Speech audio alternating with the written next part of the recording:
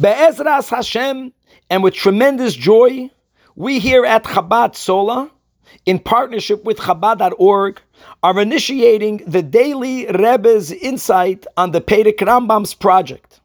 The goal of the project is to share every day on the Perek Rambam a insight of the Rebbe, a big Yasher Koyach to Rabbi Elituv for his amazing Sefer, Pardes HaMelech, that just came out in year Tavshin Pei, that compiles, that puts together on almost every Perek in Rambam, Mi Toiras Rabbeinu, whether it is from a Sicha, from a Maimer, or from the many, many other sources. So Baruch Hashem, we have Chomer to work from.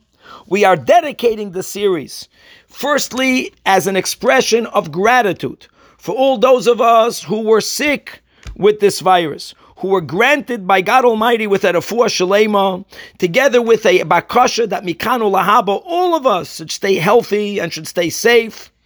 And the hope is that through learning not only the Rebbe's takana of learning the daily Rambam, together with that, by also learning at least one teaching of the Rebbe on the daily chapter, will become greater mikusharim, will become better chasidim, and together we will bring forth the imminent coming of Mashiach Tzidkenu. May that happen now. Amen.